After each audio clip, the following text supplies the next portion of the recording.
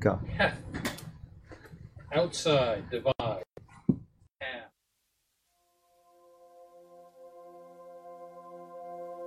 You are my portion, O Lord. I have promised to obey your words. I have sought your face with all my heart. Be gracious to me according to your promise. I have considered my ways and turned my steps to your statutes. I will hasten and not delay to obey your commands. Though the wicked bind me with ropes, I will not forget your law. Midnight I rise to give you thanks for your righteousness. I am a friend to all who fear you, all who follow your precepts. Earth is filled with your love. O Lord, teach me your decrees. Wow, huh? Wonderful. For some reason, I have mercy. Mercy. Pointing to love. Yeah, I don't know, because in my version it says mercy. Oh, well, and that's why you did that.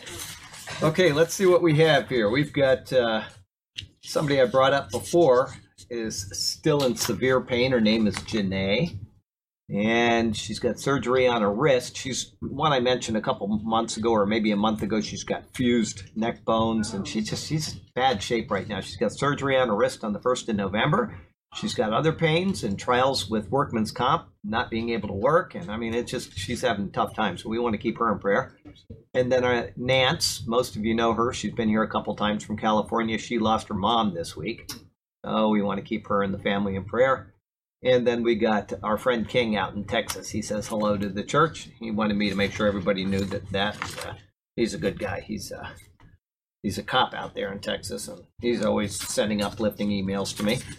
So we got that, and then I got a letter today, and because we're in Bible class, I thought I'd read this to you instead of the this day in history. It's just a short one. They said I could read it. So, Dear Charlie, when I was 9, a Sunday school teacher asked us if we would die on the cross for Jesus. The question shocked and horrified me. It was a soul-crushing moment, for I knew instantly that I would not. I knew Jesus knew I would not, and I was shamed to my core. He was as real and watching, and I, unable to compound this sin by pretending that I would. I didn't raise my hand, understanding that I would be shunned by the other children. I was also convicted that Jesus could not love me for this. I was sent off every Sunday alone by an overworked single parent. When my mother caught me hiding from going the following Sunday, she spanked me and made me walk to church. I didn't think about Jesus after that, and eventually becoming an atheist was a relief from shame I could not bear. When I meet an atheist now, I wonder what pain and loneliness they must be in. Heresy is real, and it can ruin a life. Bad theology is devastating. This is very hard for me to talk about, but you may share the story if you think of any use. Just no names, which I won't give the name. The pains you take to tell us what the Bible says means more to me than most. Bad, stupid, or simply unwise comments about Scripture drives me crazy because of my own ignorance, and I know the harm it can cause to others. I've learned so much in the church that has made me stronger and more confident.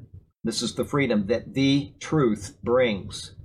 I have far to go, and I look forward to tonight, which is today.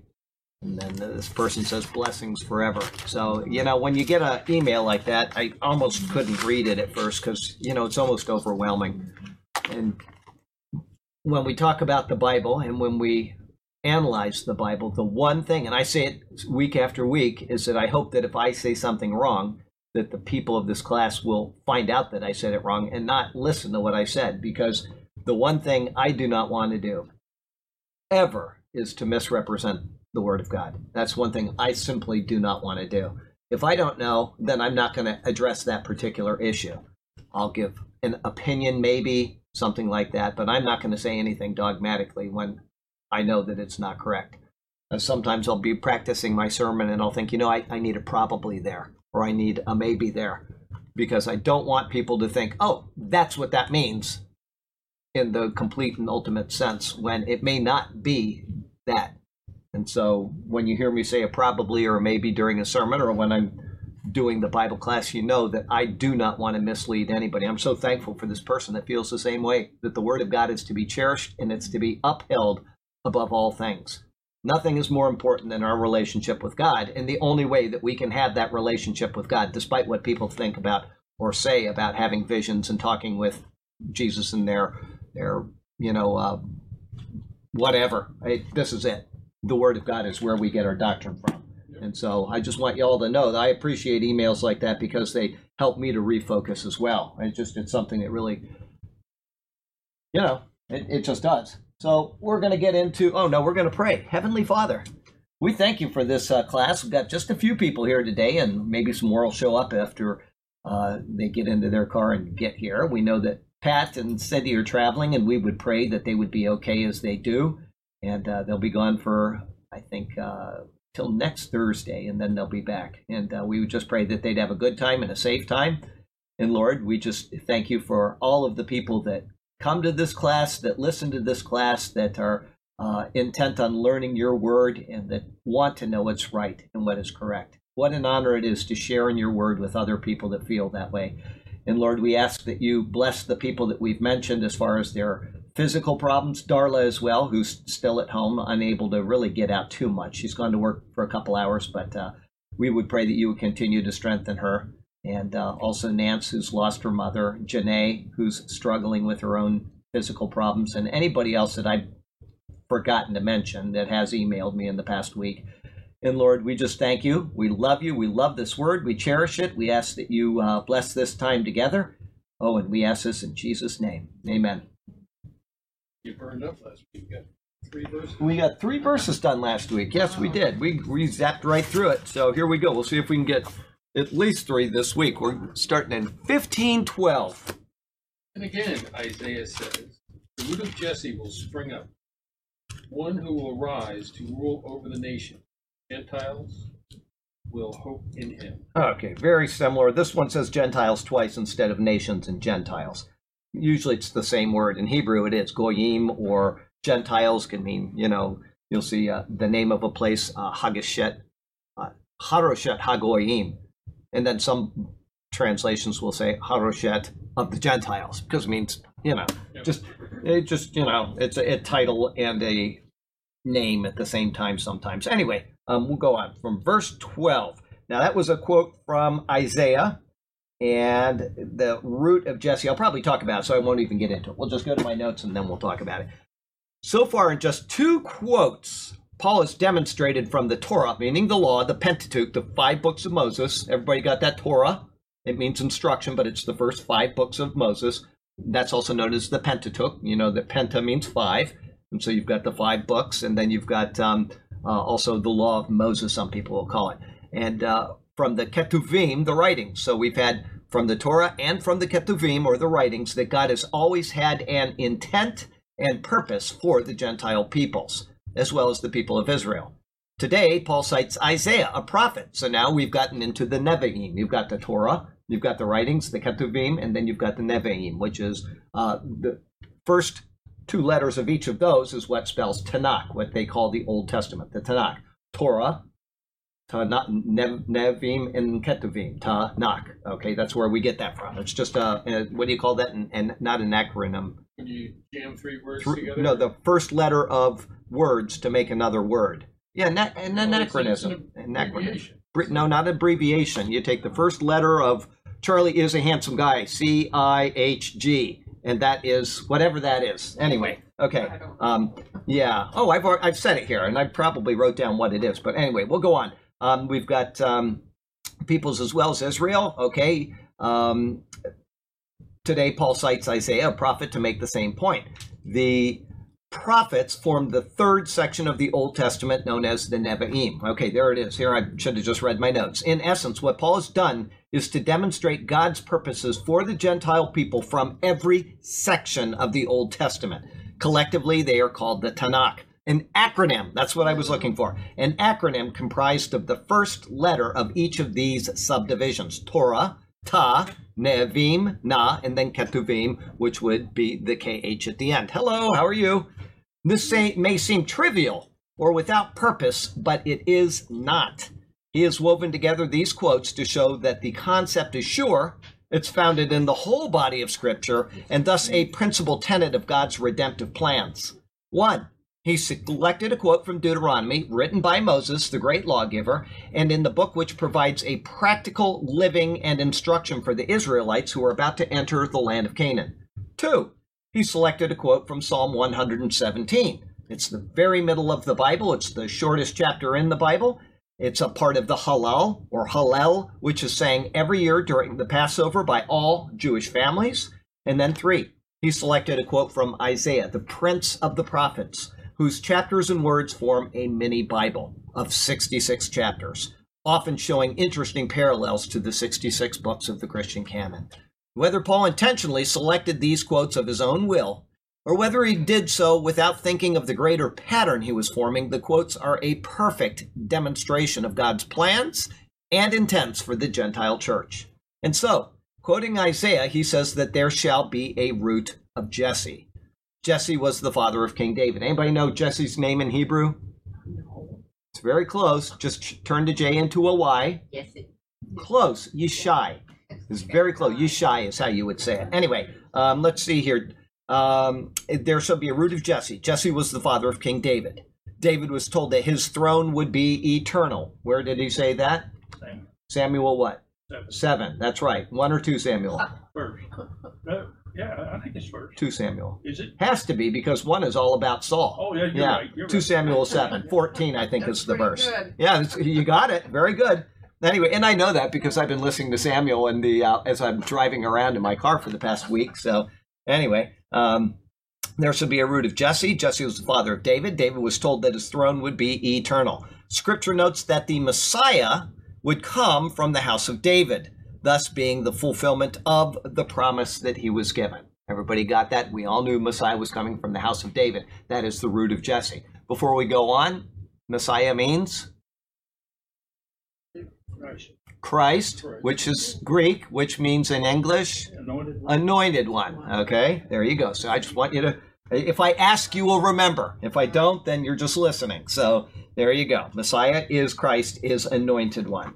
All right, and what is the symbolism? They take the oil and they either pour or smear it on the person's head. Mashiach, it means the oil, the pouring of the oil, the anointing.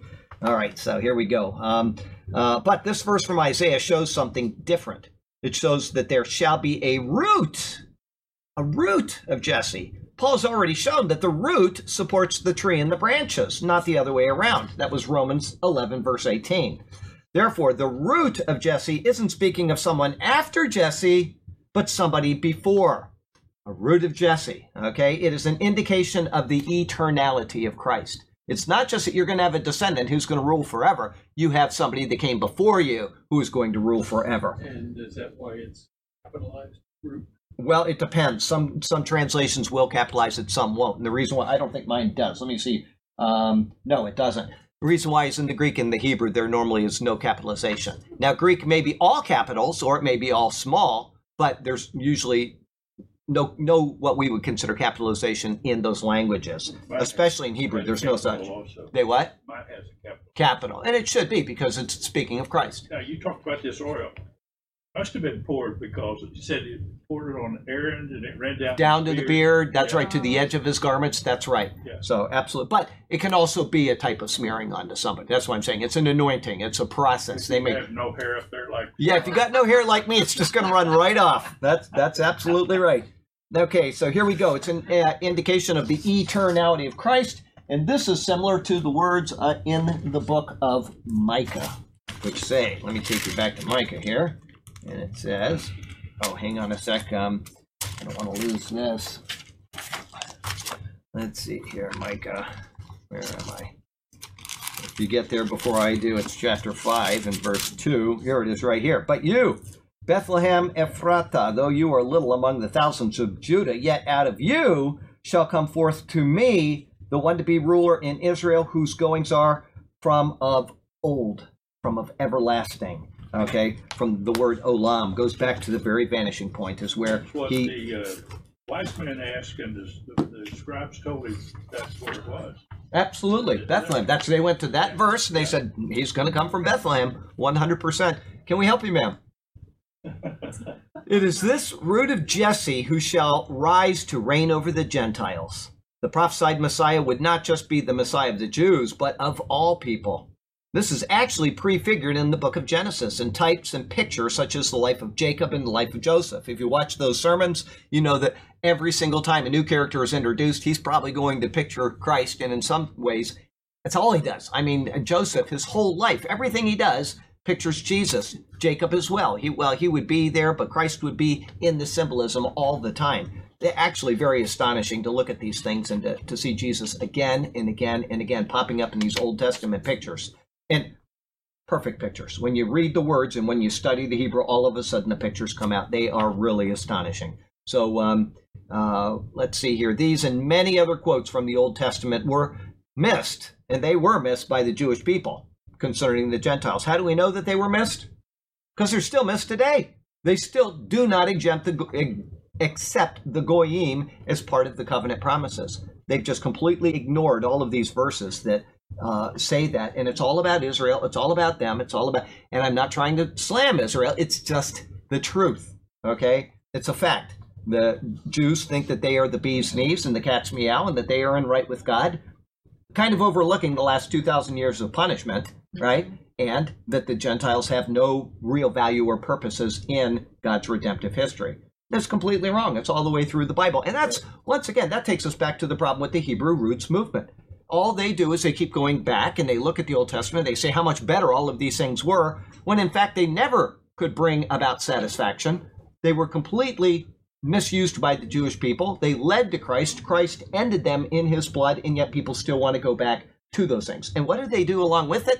They add in all of the traditions of the Jewish people, things that are not recorded in Scripture, and they use them in symbolism about Christ, which is completely inappropriate, and they come up with all kinds of false readings about what is coming in the future. They say, well, this in Jewish culture points to this, and so that means that Christ is going to come back and this is what it's going to be like, when in fact it's not at all. But when you get into these things to the point where they have, it completely twists what Scripture is trying to tell us. So I'm, once again, not trying to slam the Jewish people. You know me. I support Israel probably more than anybody I know, but I do it in a sense of understanding that they are not right with the Lord. You get somebody like Hagee out in Texas, and he doesn't even evangelize the Jews because he says that they are saved through their adherence to the Old Covenant.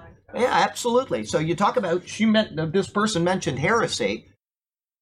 That is heresy right there. That is something that you have to call out when somebody teaches that kind of really bad theology. It does nothing but harm people. It keeps people from the saving knowledge of Christ. So we have to look at the Bible. We have to say reality. The Jewish people were under punishment. Why were they under punishment? 1 + 1 = 2. It wasn't because they were right with the Lord. Okay? So let's see here. These and many other quotes, yeah, the Jewish people missed it. Instead of realizing that God was using them, meaning the Jewish people, to bring salvation to all people, they couldn't see beyond their own national identity. And Paul's reminding them and us that it is Jesus who is the hope of all the nations. As Jim so poignantly said one time, when a Jew says, we are God's chosen people, the question that you should turn around and ask them is, chosen for what? Chosen for what? Exactly.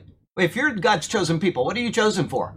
Because you ain't doing a very good job of it. You were chosen to usher in the Messiah. And the only reason why you are still here as a people is because God made a promise to you. Not because you have been faithful to your promises to him, because the covenant went both ways. They broke their side. He did not. He is going to return to them, but they are going to have to go through the process and the fire in the process. So when somebody says, well, we're God's chosen people, or somebody says to you, they are God's chosen people, you have to say, chosen for what? Let them think about it. It was to usher in the Messiah. It was to give him a home with his people when he returns. Okay? So Paul is reminding them and us that Jesus is the hope of the nations. And so he finishes his quoting of Isaiah with, in him, meaning Jesus, the Gentiles shall hope. Hope doesn't even hint at a harsh rule. Instead, it is a term of eager anticipation and even longing. The Jewish people expected the Messiah to come forth, rescue them, and rule over the world from Jerusalem for their sake and for their exaltation. You look at what they say, and that's what it appears from their own mouths, right? Rather, Paul shows that his coming wasn't one of harsh rule over a disobedient people, but one of joy at the reign they would be under. It is true that the church age, after the church age, Christ will physically return to earth and rule from Jerusalem and amidst his people Israel. But that is another dispensation which will come after the church age. During this time, Christ is our ruler, and in him many Gentiles have placed their confidence, their trust, and their hope. Life application, the whole body of Scripture. Old Testament Scripture, the law, the writings, and the prophets testify to the work of God in Christ for both Jew and Gentile. Christ Jesus is the hope of all people. Make every effort to pass on the good news to those around you today. That's it. There's no hope outside of Christ. And, you know, I was thinking as I was driving today, and you see people that are so satisfied with life, and, you know, some people are into, you know, we'll just say guys and girls, right?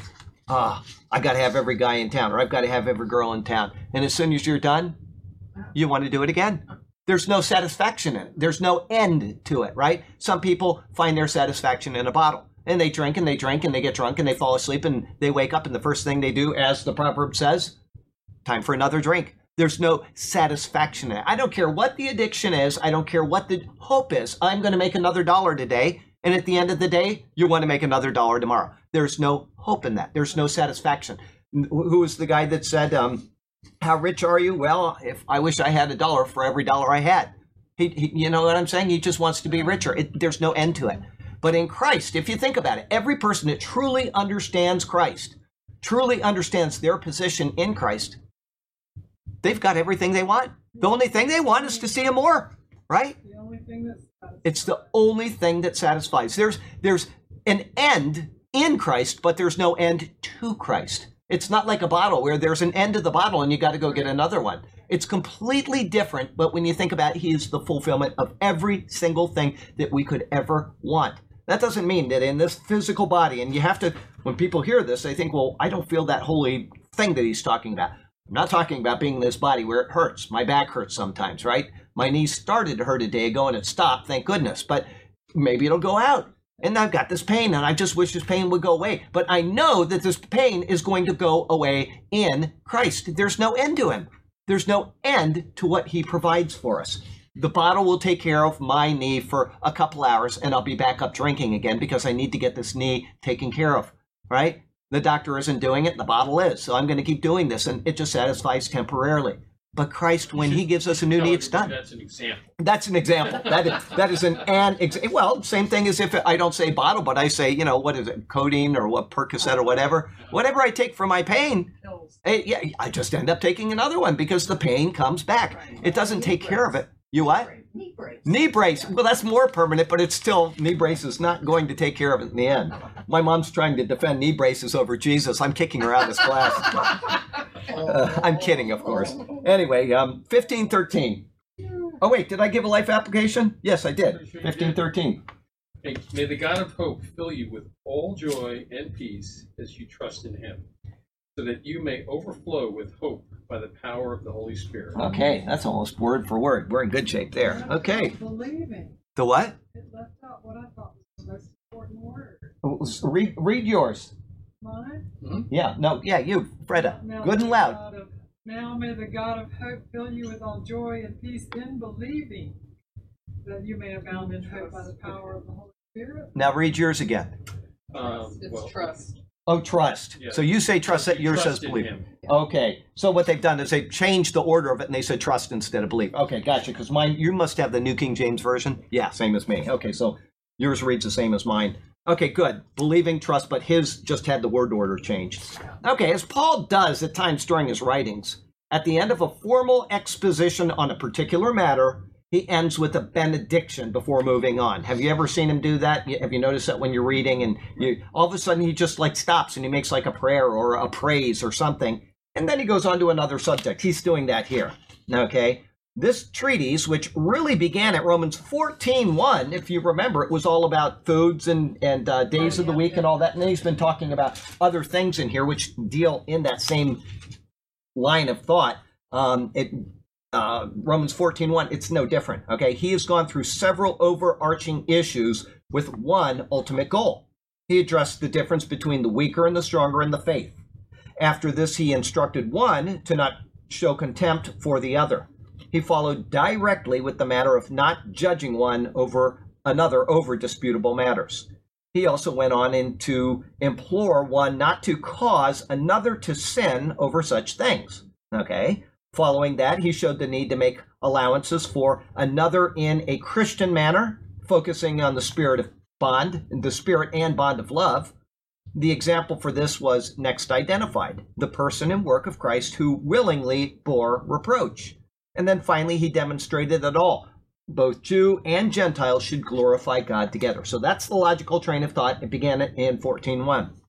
Considering this, the length of his epistles, Paul has put an immense amount of time and consideration into this issue. I don't know how many weeks we've been in chapters 14 and 15, but it's been no small number. I guarantee you that. So, she said it's been 7 years. I think that's a little over. No, I'm kidding. It is one which should be considered as the highest importance in maintaining fellowship between believers. In hopes that his instruction will take root and be effective, he now makes his short invocation for divine blessing, guidance, and help. He says, "Now may the God of hope." That's noted by scholars as having two applications. The first is that he is the God who provides hope. The second is that he is the God in whom we hope. It goes both ways. He provides our hope, and in him we do hope. Okay? Just let you know. Yes. April 6th, 2017. April 6th, we started 13. From 14:1, not 4:1. 14:1. Yeah, just this little section right here, 14:1. Okay, let me finish up my thoughts, and at the end of it, then let me know. The God of hope doesn't just provide hope at certain points during our walk, but he provides a continuous stream of it for those who keep their thoughts and minds on him. There's never a moment that the hope he provides is either lacking or insufficient to calm his child in the storm. 2, the God of hope is the eternal God. He isn't just our hope the day that we call on him for salvation and forgiveness, but he is the same God who arranged the universe at the beginning and the one who will be there for his people for all ages to come. No matter what our station at any given moment, no matter what trial we face, no matter what loss we have encountered, he is the true source of hope. Nothing in creation can separate us from him, and therefore our hope is grounded in what is eternal. As I was saying, it's funny that I mentioned that because it's exactly what the commentary says as well. Our hope is what is eternal. We don't have to worry about the next bottle. We don't have to worry about the next girl. We don't have to worry about the next dollar we're going to make, whatever it is that's on your mind. That's temporary. That will never satisfy, and it will only bring about dissatisfaction when you've got it in your hand. Once you've got it in your hand, you can say for a second, oh, I've attained whatever. And immediately you're going to want to go into the next thing. Immediately. That's the way we're geared. And God is always the next thing.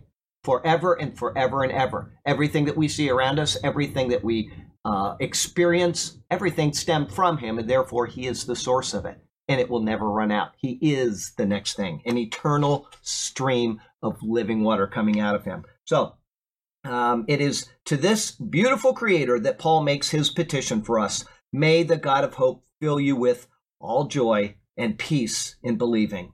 May you be filled with the continuous knowledge that your faith is grounded in that which does not perish, and may that bring you constant and complete joy. It is from this wondrous state that you may abound, as Paul says, in hope by the power of the Holy Spirit. The God of hope, who provides hope and who is our hope, is petitioned to bring us to a hope which abounds. And this is, in fact, possible because he has sealed those who believe with the Holy Spirit. The key to unleashing this joy and peace then isn't external, but rather it's internal. We are granted access to it upon belief. The Spirit from that moment resides in all of his fullness in the believer. And that's what makes, and I hate to say this, I don't mean to get down on other Christians, but this is what makes the charismatic and the Pentecostal movement a failure. Because they make God out to be something that is a Saturday morning or a Sunday morning or whatever, Wednesday night, whatever day they meet together. He's a temporary fix to an addiction. That's what he is. It's not the hope that fills us and that is always filling us and always there for us. Instead, they're looking to roll around in church and look happy. And I've said this, the people that call themselves Christians, and I'm sure they are, they love Jesus, but they call themselves Christians on Facebook. They post the first thing on Sunday morning, I'm so ready for church today. I'm going in and we're going to have a great time. And the pastors, they're all excited. People that come to the Superior Word, they might say, well, I'll be at church today. See you there, Charlie, or something. That's about it. But the charismatics will post how great church is going to be. And then afterward, they post about how absolutely wonderful church was. We were so filled with the Spirit and people were doing this and people were doing that. And then on Tuesday morning, they're absolutely miserable once again because they're using him as a talisman. They're using him as something to get themselves stirred up. Just look at their posts. If you have a friend that is a charismatic or a Pentecostal, look at their posts. And you'll see the people that are in churches that study the Word of God, that rely on the Word of God and apply it to their lives in context. On Tuesday morning, their dog got run over, they lost their job, their house burned down, and they're saying, you know what, praise God through the storm. It's going to be okay. And you see the difference between the two. God is not a talisman. He's not a cosmic ATM where we say, I'm going to give to this church and I'm going to get money back. He's none of those things. He is a constant and firm and fixed hope. And when we're sealed with the Spirit, we can rely on that. Let me go back and read that thought again. The Spirit from that moment, from the moment that we believe, resides in all his fullness in the believer. However, the Spirit can, as I've said a million times, get more of the one who believes. This is the state that Paul is praying for. He's given the instruction on how to achieve this. Now, by applying what he has taught, the Holy Spirit can accomplish this condition in the obedient soul. By expecting an external demonstration of the Spirit to come upon the believer, the joy is far too often missed, or it's temporary at best. Only by reading, understanding, and applying Scripture in a right manner will the Spirit effectively accomplish his work in us. Can't do it. You know what? If somebody is struggling with cancer and they're dying, the last thing that they need is to go into church on Sunday morning and say, I got filled with the Holy Spirit. You know what? They need people to empathize with them. They need to have the assurance in their heart that they are going to heaven, that they're going to spend an eternity in a body that won't have the problems that it's having right now, et cetera, et cetera, et cetera. Completely different attitude. And I'm not trying to say these people are not saved. There are good people in bad churches. There's bad people in good churches. This is how it works. But when you have people that have their focus on the temporary, on what they are going to get from God, they're missing the point of all of it. Our first goal is to glorify God. And in that, we will also participate in that in a much more wonderful sense. All right. Life application. Paul's benediction is directed to those who have already believed and have been sealed with the Holy Spirit. They have full access to the power of the Spirit already. The way to receive the joy and peace is to apply the instructions of the Bible as given. This is how the Spirit works in us, filling us as we yield to Him. Be sure to read, understand, and apply the words of the apostle, and you too will be filled with all joy and peace in believing. In this state, you will abound in hope by the power of the Holy Spirit. Good stuff. Take the word, apply the word properly to your life. Things are going to get bad. I'm not ever going to tell you in this church that you're going to be blessed by God and you're not going to have problems. As a matter of fact, you're going to be blessed by God maybe when you do have problems, right? Did anybody here see probably nobody watched it. You posted something about oppression or affliction, and most people just give you a like or maybe not watch it all. I posted the video that the black pastor in Africa, the pastor that got attacked by the Muslims and his face was all burned off. And anyway, the guy's able to speak about the Lord in a confident way despite what happened to him. He was mutilated. Was this what country was it? Which one was it? I'm going to say the wrong country, but it's right on my wall. I posted it yesterday. He was from a Muslim family. Yeah. And they didn't take too kindly. They didn't take too kindly to that. Absolutely. Yeah, well, you know what? When you come out of something like that and you call on Jesus, nothing's going to shake your faith. Absolutely nothing. All right, 14. Oh, wait, go ahead. 14, chapter 14. Yeah, that was August 9th. Okay, August 9th. So August, September, October, 2 months for 2 chapters. That's about right. That's about right. Good. Freddie, you had something? So, yeah, the reason I was making a point over the word believing is because the scripture came up in the last couple of weeks. Ah. And I've been really thinking it over. Yeah. And is it saying the joy, the hope, the peace, and the belief? believing. It all comes through the Holy Spirit. It all comes through the Holy Spirit, but you have to believe. And when you believe, you get the Holy Spirit, and then it's up to you. Apply the word to your life. You're saying apply and it increases. Absolutely. Remember that anytime Paul writes to be filled with the Spirit, it is in the passive tense. It's not in the active. What we have to do is we have to receive it. We already have the Spirit in his fullness, but he has to come into us by us allowing. And how do you do that? Reading the word. You're going to understand. You're going to appreciate his work by fellowshipping with other believers, by praising God, by praying to God. These are things that we do, and we are passively filled with the Spirit. Surrender and the obedience, like it says. Absolutely. Then the other thing was Isaiah 1:9, Isaiah. where it says, though your sins are like scarlet. Oh, yeah, absolutely. And it says, Isaiah 1:9. if you Let me read it too, so we keep it in context. Oops, went too far. Hideko brought in some stuff. If anybody wants it, before you leave, take a look in the box, and if there's something you want, grab it, and if not, then she'll take it to work and give it to people here. But Isaiah 1. All right, I think it's 1:8 maybe is what I'm thinking of. No, it's not that either. Anyway, 1:18. No, yeah. 1:18. Come now and let us reason together, says the Lord. Though your sins are like scarlet, they shall be as white as snow. Though they are red like crimson, they shall be as wool. It says, if you're willing and obedient, you shall eat the good of the land. But if you refuse and rebel, you shall be devoured by the sword, for the mouth of the Lord has spoken. It doesn't matter where you go in Scripture. It's always going to be based on obedience. Always. And for us, obedience is calling on Jesus. And then it's getting to know his word. Man, how can you be obedient if you don't know what the word says? So then you're allowing. Absolutely. That's right. It's a passive action. Always remember that. And good example, I use this all the time. It's a good way for you to remember. Hideko and I are married. Poor Hideko. But she's never going to get more married to me, ever. But she can get more of me as I yield to her, right? I can close myself off and we can be completely separate from each other and we're still married. We're no less married. But if I open myself up, yield to her, she's going to get more of me, right? That's how the Spirit works. Okay, so verse 15, 14. Okay, it's titled in my book, Paul, the minister to the Gentiles, not Peter. Not Peter.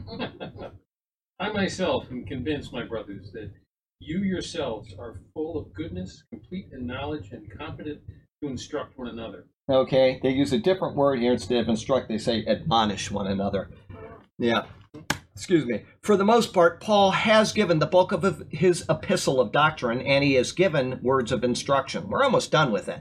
His benediction of verse 13 has been uttered, and now he begins a lengthy closing statement. We're in 15:14, and he's got to go all the way through 16 in his closing, so we got a lot of closing to go. However, it is not without further instruction in doctrine. It is mingled, among other things, with special reflections, personal requests, and words of encouragement and greeting to individuals. He's got all kinds of stuff tossed into chapter 16 in particular. Having spent so much time on the issue of disputable matters and the necessity to develop and maintain harmony within the church concerning those things, he tactfully provides today's verse. He says, now I am confident concerning you, my brethren. He has heard of the church, which, remember, he's writing to Rome. He hasn't yet been there. He has given them instruction, and now he is encouraging them by acknowledging that they are capable of handling all the points of doctrine that they have received, as well as being able to handle the disputable matters which exist. Okay, that's what all of chapter 14 and most of 15 was on, disputable matters. How do we keep a bond between us despite those things? To these brethren, and in full confidence of this, he tells them that you are one, full of goodness. They will be willing to properly and tactfully respond to the weaknesses of others without judgment in matters which are not of a doctrinal weight and importance. Instead of their goodness, it will shine forth and make adjustments in these issues. Their goodness, which is in them, will make adjustments for the weaknesses in others. Remember, he's talking about things like dietary. There's nothing in the Bible that says that you have to eat certain foods. There's nothing in the Bible that says you are not to eat certain foods. I'm talking about in the Bible for us. I'm not talking about in the Old Testament where they had limitations on them. They did. Those are annulled in Christ. I just, you know what, I'm surprised. I brought up that thing about, you saw the prophecy update. Did you watch it? Okay, so you know I talked about doctrine in there. I don't look at numbers, but usually when I talk about doctrine, I lose subscribers. I don't care. It doesn't bother me at all. If people don't want to hear doctrine, if they want their ears tickled, they can watch 1,000 other prophecy updates. It doesn't bother me one iota.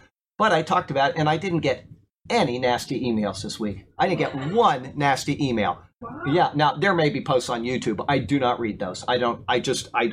If somebody posts something nasty on YouTube, you know what? Just don't post it all. You're just mouthing off and, whatever. But I was fully expecting to have a bunch of people send me a lot of nasty. Didn't get one. I was so excited. Thank you, Lord. It just made my day because you know what? Anyway, it was very nice to not have a bunch of Hebrew roots people send me emails and say that I'm going to heck because I eat pork or because of whatever stupid thing they want. They say that to you? I've had that happen so many times. I can't tell you how many times that kind of things happen. And what do? You just sit there and you stew. I can't tell Hideko. I don't want to make her miserable, so I sit there and I stew at people sending these things. Read your Bible, and then you can quote them. Hebrews 7, Hebrews 8, Hebrews 10, and just show them. That's why I did that there, is because I figure if I'm going to bring up this issue, I'm going to read the Bible and defend it. Maybe that's why they didn't. Why It's do because they still watch you? That's what I don't get. Listen, there is one guy, I don't know if he still watches or not, but he was a Reformed theologian, Oh, I remember. right? And he was there every single week for the 2 or 3 years that I read the comments. And I thought, that's my question. Why would you watch something you so vehement? And I think it's because people want to have a reason to argue. And so they go to sites and they just want to argue with people because they want to show how smart they are. That's the only thing I can think. Because if you don't agree with somebody, why would you watch their video? Let's not worry about that now. 1, full of goodness. 2, filled with knowledge. They were already established in Christ. That's Romans 1:8, okay? And now Paul has instructed them in the issues necessary to elevate them to right doctrine in the areas they may have been lacking. As an apostle, Romans 1:1, remember he said, Paul, an apostle of Jesus Christ, he has carefully submitted a thoughtful and majestic epistle of instruction on how to handle matters of both doctrinal weight and importance and those of lesser weight and which are disputable in nature. He's gone through the entire spectrum. Everything you can think of, man, he has thrown it in except the kitchen sink. He has really filled this thing full of doctrine. Weighty matters and lesser matters. This knowledge is sufficient to the task of building them into an effective and mature body of believers. 3, he says, able also to admonish one another through their knowledge and with an assistance of a written epistle, which they can hold on to and they can refer to for instruction, in which we to this day are still reading and holding on to and referring to. They are now able to correct one another in doctrinal deficiencies and also to decide what matters are doubtful. Knowledge in those matters which are weighty in nature will keep the congregation on a sound footing and away from heresy, licentiousness, and apostasy. Those matters which are of less moment can be addressed from a loving standpoint, hopefully, where the weaker will grow to a state of strength and will be stronger and be kept from haughtiness or arrogance when dealing with the weaker in the body. And that's what you would hope. Not everybody develops that way. Some people stay in a basic state all of their walk with Christ. What a shame, but that's their choice, okay? Everybody's got their own walk. Everybody's got to make their own decisions. How important is this to me? I got to tell you what. I am so excited to listen to that audio Bible every day. I just am so excited to sit there and listen. Like I said, last week I was in the class, and I think I said I'm up to 2 Samuel. I was up to 1 Samuel 2. Anyway, so now I'm in 2 Samuel, and I'm just enjoying it so much. Every single little detail that you hear processes differently than when you read it. And then when you throw in the background stuff, it's marvelous. I'm really, really, and you know what's happened? Almost every time, maybe not every time. I'm probably gone through, 12 or 15 CDs by now. I don't know.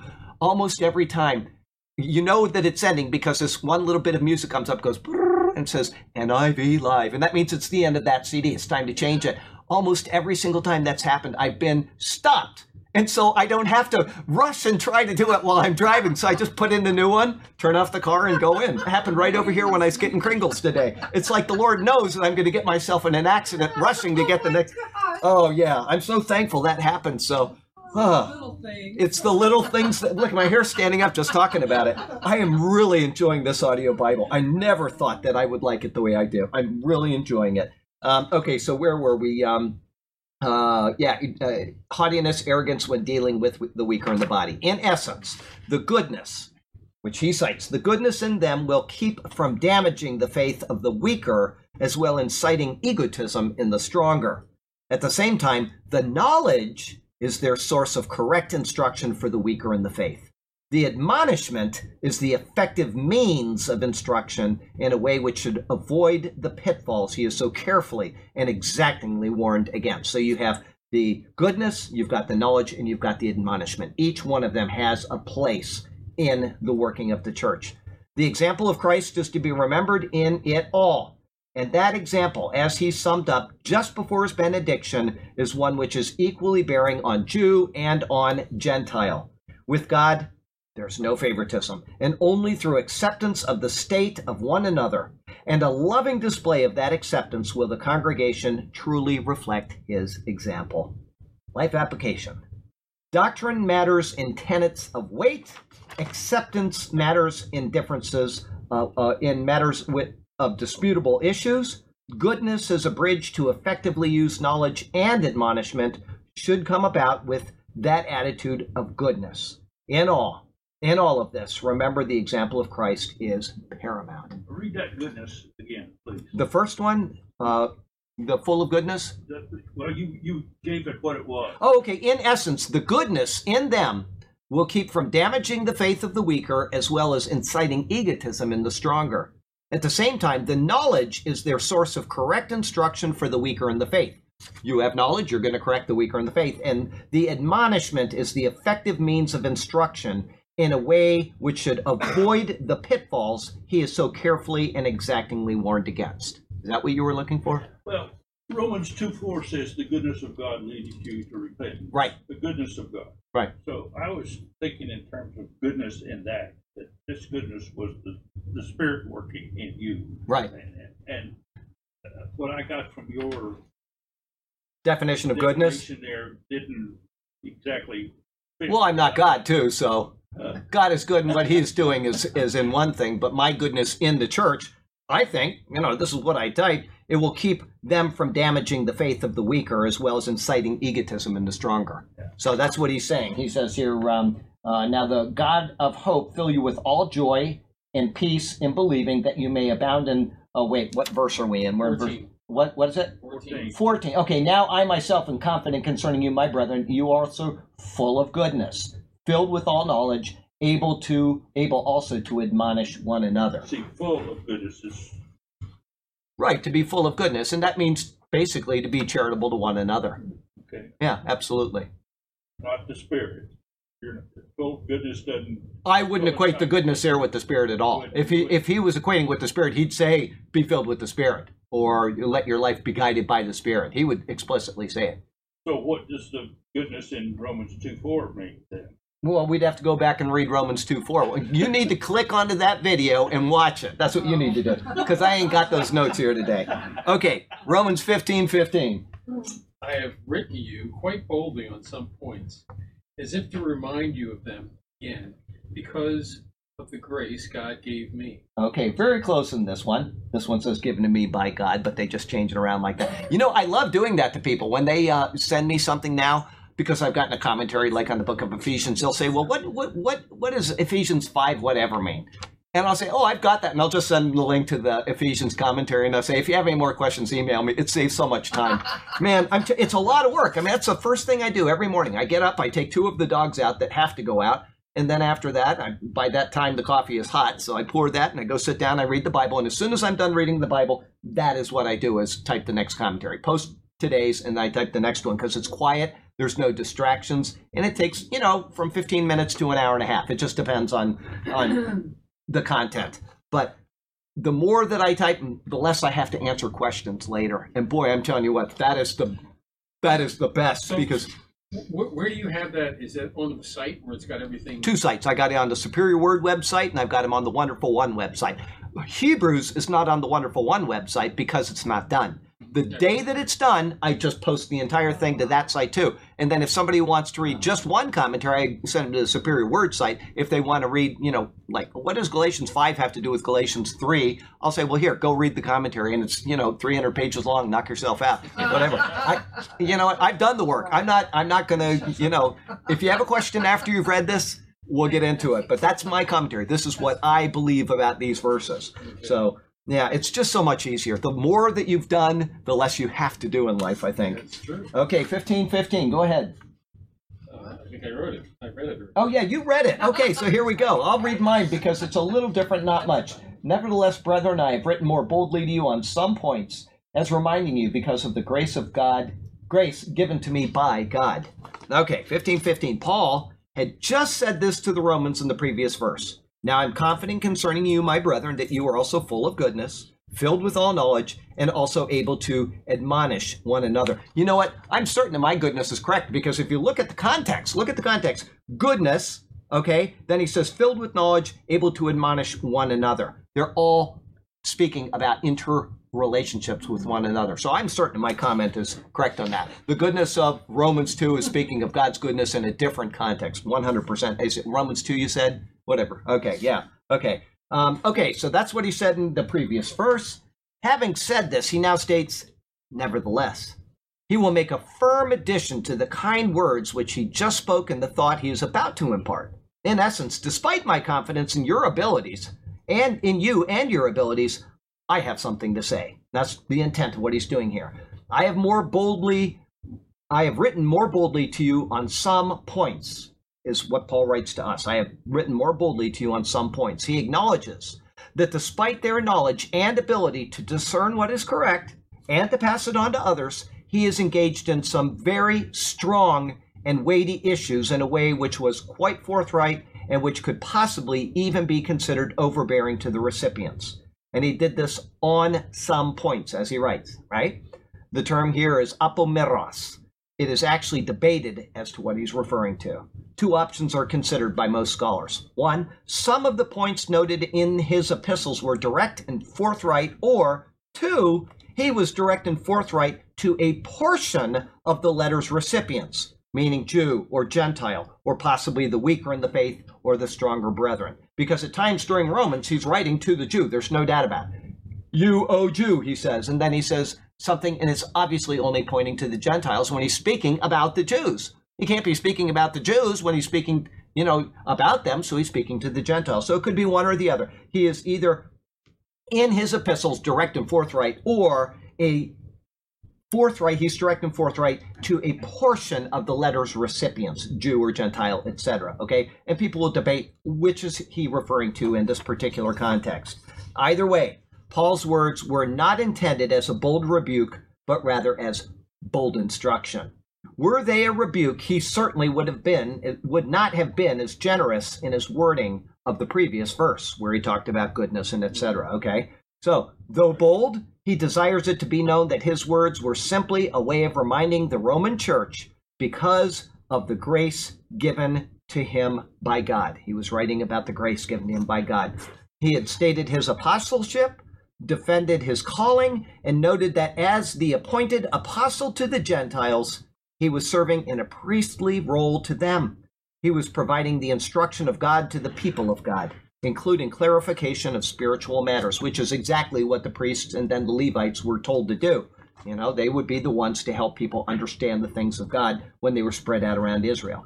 This was the role of the priestly class in the Old Testament, and he has been called to this role in the New. He's giving them the instruction. He's giving them the clarification. He's helping them out with these spiritual matters. I'm going to stop right there. I'm going to take you to, I think it's 1 Peter. I'm going to take it just 1 second, because it kind of bears on what he was speaking about. Said, let's see, oops, gone too far. 2 Peter, I think it's 1 Peter. Is it 2 Peter where he speaks about Paul? Peter Burke? Is he speaking about Paul? 1 or 2 Peter? I think. Okay, you look somewhere and I'll look somewhere, and I just want to find, he's speaking about, oh yeah, hang on, beloved, this is the second time I'm writing to you, and he speaks about Paul. Oh, here it is right here. 2 Peter 3, and we'll go down to 14. Therefore, beloved, looking forward to these things, be diligent to be found by him in peace, without spot and blameless. And consider that the long suffering of our Lord is salvation, as also our beloved Paul, according to the wisdom given to him, has written you, as also in all his epistles, speaking in them of these things, in which are some things hard to understand, which untaught and unstable people twist to their own destruction, as they do also to the rest of scriptures. Okay, that's kind of what Paul's referring to here. He's saying that I'm writing these things, they're difficult, and he's trying to show them that he's giving them the instructions. And it's so easy to take what Paul has said and to either deny it or to twist it and manipulate. That's why we've got 10,000 different denominations in the world. And we got people that completely ignore Paul. They say, well, he's not, God's chosen man, or they go through all kinds of crazy things to avoid the truth of what Paul is saying. And he's very clear. He's the apostle to the Gentiles. This is the Gentile-led church. The Jews had their chance. They did not accept it. It was moved over to us. And there's a time where we're going to be taken out of here. Yes, I believe in a rapture. As kooky as people think that sounds, I believe in it. It's not because, it's not like flat earth cosmology, where people are arguing against evidence. When we talk about six-day creation, we're not arguing against evidence. The evidence is actually not there for long-term cosmology. You could argue that it is based on how far away the stars are and how long it takes for the light to get to us, but you can also argue that God put everything in its place exactly as the Bible said, and so the light from the star was a part of what he created. Put the star out there, and everything is timed exactly as if it had been there for billions of years, and yet it had been there just a second before. I have no problem with that. The example I give all the time is Adam. Adam went to get his driver's license, and he couldn't because he was a day old, but he looked 30 years old. Okay, the evidence does not suggest that we have been here that long. It looks like it maybe, but if you think about it from God's perspective of what his word says, nothing contradicts that, unlike flat earth cosmology. Flat earth cosmology is just simply refusing to accept what the Bible actually says, and they take verses out of context. And anyway, I don't understand that. well, I don't either, but it just goes back to people wanting to believe that things are not set. They want to believe that the government has issues and that the government is trying to control them. And that's one of the ways that they say that. But, you have to go back and you have to think. They say, well, NASA is a conspiracy, and they developed all... No, just listen to the logic. They will say this. They'll say that NASA is a conspiracy and that they are trying to cover up that the Earth is flat. Well, that would make... Just wait. That would make sense, maybe, unless you went back and you looked at the people before NASA, and you go back even farther to the people like Galileo, and then you go back to Aristotle. All of these people held to the same conclusion. Right. All of them held to the same conclusion. So this would have had to have been a 3,000 or 4,000 year conspiracy to come to this conclusion that the Earth is in fact flat. Okay, there was a time where people thought it was flat, and that was because of people misinterpreting the Bible. Remember, they thought, what was his name? Columbus got on the ship, and they said, well, you might go off the end. Well, that's because they thought that the Earth was the center of the universe, right? That was a misreading of Scripture, and that's what the Catholic Church told Galileo. You have to recant of this, because if you don't, we're going to burn you at the stake. He had said that there's planets out there, and we are not the center of the universe. We are revolving around the sun. And he actually had to recant of that, right? So it was the church that was misreading, and now they've completely turned that upside down. But as far as these things that are in Scripture, that are obvious and that are clear, people really have to do a lot of work to deny what Paul says. They have to do a lot of work to deny the sound doctrines of Scripture. Jesus' deity, I mean, how many times? We're in Hebrews chapter 4 now with the epistles, because I'm typing 5 right now. Anyway, we've probably seen Jesus' deity either explicitly or implicitly stated 15 times already in 3 chapters. It's just amazing, but people will deny it. They have a presupposition. They will not let go of it. Anyway, let's get back to the... He is God. They what? Saying that he's God. That he's not God. They're saying Jesus is not God. But they are. Yeah, like the Jehovah's Witnesses, or the Mormons, he was a man who became God. You've The what? already seen it expressed. Oh, many times in Hebrews, absolutely. Many times already. It's going to be all the way through it, because he is. I mean, you have to twist Scripture to such an extent to come to the conclusion that the core doctrines that have been held by the church all along are not true, that you truly are a heretic. I mean, there's no way around it. To say that the Trinity is not taught in Scripture. So the word Trinity isn't used. Original sin isn't used. Rapture isn't used, but they're doctrines which are taught in the Bible. The Trinity is taught in the Bible, 100%. So then read is John 1. Read John 1, but once again, people will twist that as well. Go ahead. But the Jehovah Witnesses believe that Jesus is the Son of God. Yeah, well, guess what? We're sons of God too. Okay, but they don't believe in his. Begotten. They don't believe that he is deity. Right. Okay, they don't believe that he is deity. And they will use something like, well, we're sons of God, and they take verses out of the Old Testament and the New, and they manipulate them, they twist them. It's a sad thing. Anyway. And I think when I listen to Gordon, if he prays, he's doing it. I don't know if you agree with me. If he says grace, he does it in such a way that it makes it sound like he's trying to be like us. It could be. Right? Yeah, but I Well, let's talk about that later. Okay, we need to get back into Romans. Good. All right, yeah. I understand it's a point of concern with you, and but there's a point where, okay, so here we go. I've written more boldly on you and some, okay, I got that. Okay, so either way, those 2 points that I just went through, either way, Paul's words were not intended as a rebuke, but as bold instruction. Were they a rebuke, he certainly wouldn't have been as generous in his wording of the previous verse. Though bold, he desires it to be known that his words were simply a way of reminding the Roman church because of the grace given to him by God. He had stated his I've read all of this, haven't I? He stated his apostleship, defended his calling, and noted that as the appointed apostle to the Gentiles, he was serving in a priestly role to them. Okay, I know I've gone through this. I'm going through it really quickly again. He was providing instruction of God to the people of God, including clarification of spiritual matters. This was the role of the priestly class in the Old Testament as he had been called to this role in the New. Okay, so that's where I went into Peter and where Peter was saying that people are twisting these things. Okay, it should be noted that in times past, he could not have been given these duties. Why? Paul could not have been given these duties. He was a Pharisee. He was from the tribe of Benjamin. Benjamin. And the priestly class is from Levi. So he could not have been given the duties that he is writing right now. Another indication right there that the Hebrew roots movement is wrong, okay? Because he couldn't be doing these things. We would not have people from other tribes doing what they're doing here, okay? So it just dawned on me right there. But anyway, the tribe of Benjamin, priestly duties were once only given to the tribe of Levi, especially the Aaronic priesthood, which was taken out of the family of Kohath, okay? And then all of the other Levites served the priestly class, okay? But in Christ, who descended in his human genealogy from Judah, a new order of priesthood had come about. As John states to the believers in Romans 1, 5 and 6, without distinction of tribe or nationality, he said, to him who loved us and washed us from our sins in his own blood and has made us kings and priests to God and Father, to him be glory and dominion forever and ever. So here we are, we're a kingdom of priests. That could not have happened under the old covenant. Once again, the old covenant is done. It is done. If people can't get that one right, it's very sad because everything else follows along with that. It's like getting Israel wrong.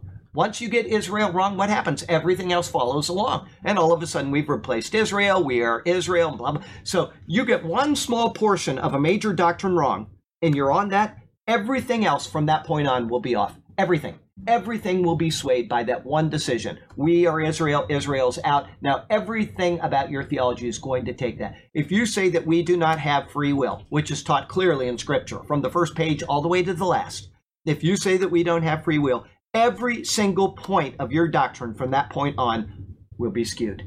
Every one of them on that particular doctrine. I'm not talking about all doctrines. I'm talking about that doctrine. And the same is true here. If you say that the old covenant is standing in any way, shape, or form, as people, they had a prophecy conference here recently, and some of these prophecy teachers were up there and saying that the last 3 feasts of the Lord are waiting to be fulfilled in Israel.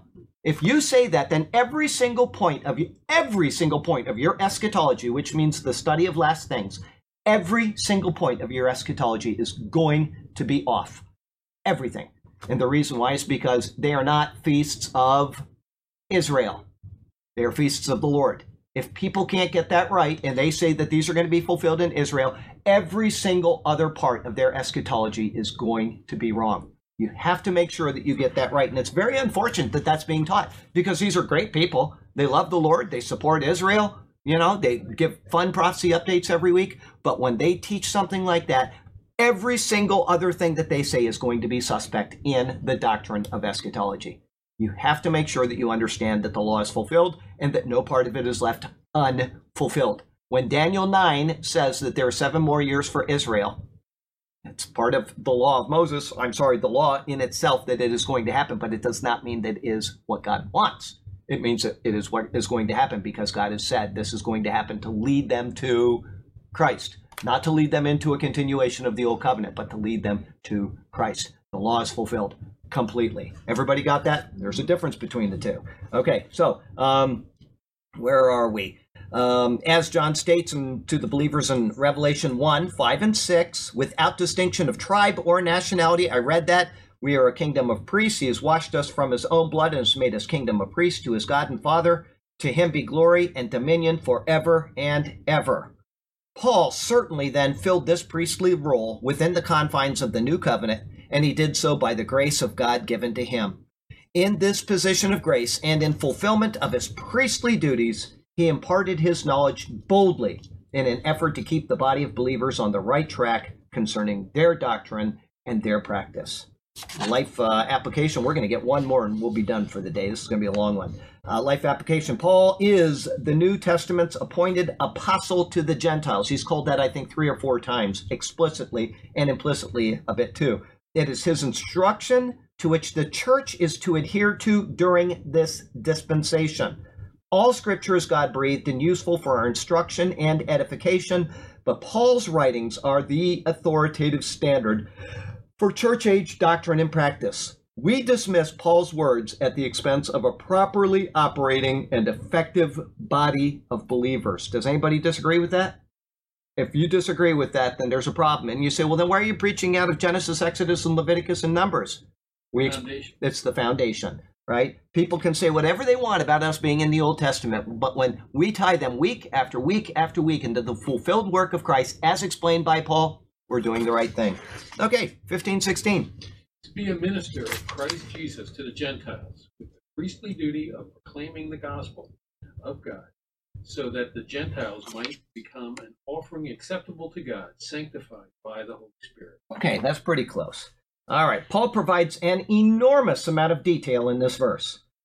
He just stated that he has been bold in some points as a reminder to the Romans, and then he said this was due to the grace given to me by God. He now explains that grace, its substance, and how it is worked out. He shares that this included that he might be a minister of Jesus Christ to the Gentiles. Let me make a note right there. The word he uses for minister isn't the normal one that we might think of, which is a diakonos. Diakonos. Rather, it is the word leitorgan. I know I might have pronounced that wrong, but leitorgan. Does anybody hear something close? Organ? Liturgy. Okay, yeah. It is a word used only 5 times in the New Testament. One example is in Romans 13:6, which is speaking of the governing authorities in the civilian world. Another example, though, is found in Hebrews 8:2.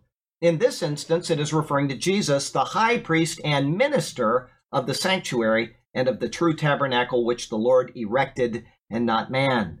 Paul is showing that his apostleship is a ministry of such weight for the Gentiles. He is a superintending governor in doctrinal matters, and his ministry is executed in the form of a priest on the behalf of the Gentiles. This is evident from the context which he will continue to reveal. In his priestly role, his work is for the purpose of ministering the gospel of God. Again, a word is introduced which provides the context. Ministering here is the word heroganta. This is its only use in the New Testament, and it refers to doing temple work or performing sacred rites. These are duties only a priest of the Old Testament would accomplish. Everybody understand this? Only a priest would have done these. Tribe of Benjamin was not the priestly class. He's of the tribe of Benjamin. Obviously, we're under a new order of things. It's obvious, okay? Where was I? Okay, he's from the tribe of Benjamin. Yeah, only, I lost my place. Okay, this is its only use in the New Testament and refers to doing the temple work or performing sacred rites. These duties only of a priest of the Old Testament would accomplish, and yet he from the tribe of Benjamin had been granted this right. This demonstrates the certainty that the previous covenant is set aside in Christ, and a new order of priests and priestly duties has been initiated. Paul's ministry then is the gospel of God. The work of God in Christ is the very thing which makes the Gentiles acceptable to God. They are justified and sanctified not through temple sacrifices and offerings, but through the finished work of Jesus Christ at Calvary's cross. It is through his work and the ministering of Paul that the offering, as he says, that the offering of the Gentiles might be acceptable. Here again is another word demonstrating the greatness of what has occurred. The word offering is prosphora, an offering to God. This would be comparable to a sacrifice or offering made in the temple during the law. In Hebrews 10, verse 8, the same word is used in a manner referring to those Old Testament offerings in which the Lord did not desire nor had pleasure in them. Remember, he said in the Old Testament, sacrifice and offerings, I didn't. Okay, there you go. And then in Hebrews 10:10, it says that all believers have been sanctified through the offering of the body of Jesus Christ once for all. In this verse, the word prosphora is used referring to the body of Christ.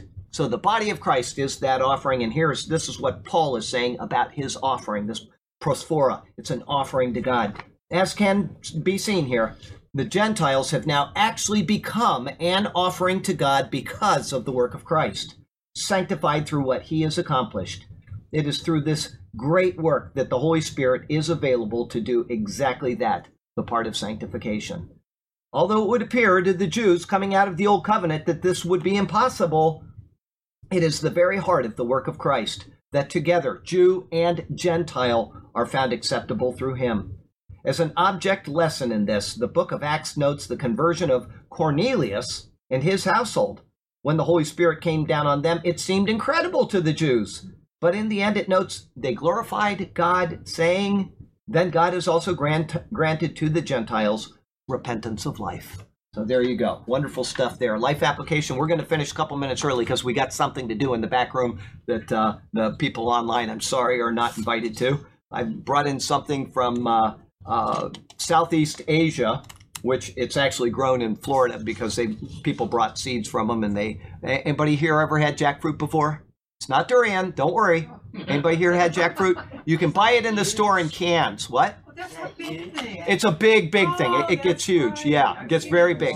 It's you can buy it in the store in cans. Don't bother. You won't get the taste. It smells like bubble gum. It tastes like bubble gum. It's really wonderful. And they're so big sometimes they will grow out of the base of the trees. It'll just start growing, and it'll grow the size of half of the trunk of a car. They can get that big. Or if they hang from the branches, they might get about this How big. did you get this? Well, they grow right here in Sarasota. Oh. Yeah, there's a lady that has them. But anyway, we're going to have that while everybody else is going on to other things. So let's read a life application, and then we're going to have some jackfruit.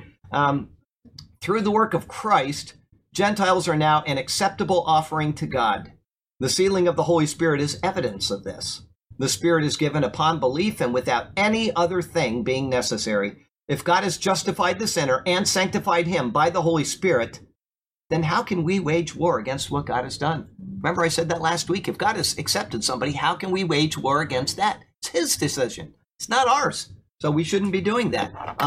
We better close because I know what will happen is we'll get into another one and Freda doesn't drive it in the dark, and it's going to get dark soon, and so I want to make sure that she gets some of her jackfruit. So This time of year coming up. it is. It's coming on, and I do not want you to miss this, so that's why we're doing that. I'm not blaming you. I'm just saying that we have to be courteous to you because I know that it's getting dark here quickly. So we're going to say a prayer. We're going to get out of here. Don't forget And the lady next door. I have no idea why he popped in. He said, pray for my wife. oh yes, I shall. Yeah. Okay. Yeah. She's having some personal problems. That we'll pray for her. Heavenly Father, we thank you so much for the chance to come and have this class. We thank you for the jackfruit, which is just ahead. It's not the king of fruit, but it certainly is close second. And so we look forward to that. And Lord, we once again lift up those we mentioned at the beginning of the class. And we also lift up the gentleman next door who asked for us to pray for his wife. And we would ask that you would be with him during their time of difficulty and that you would just hear our prayer and hear his prayer, respond to it, and may they come to the end of the trials that they are facing. And Lord, we thank you, we love you, we glorify you for all your goodness in our lives. You are so good to us, and we praise you and exalt you in Jesus' name. Amen. All right, we'll back this up. Okay, break.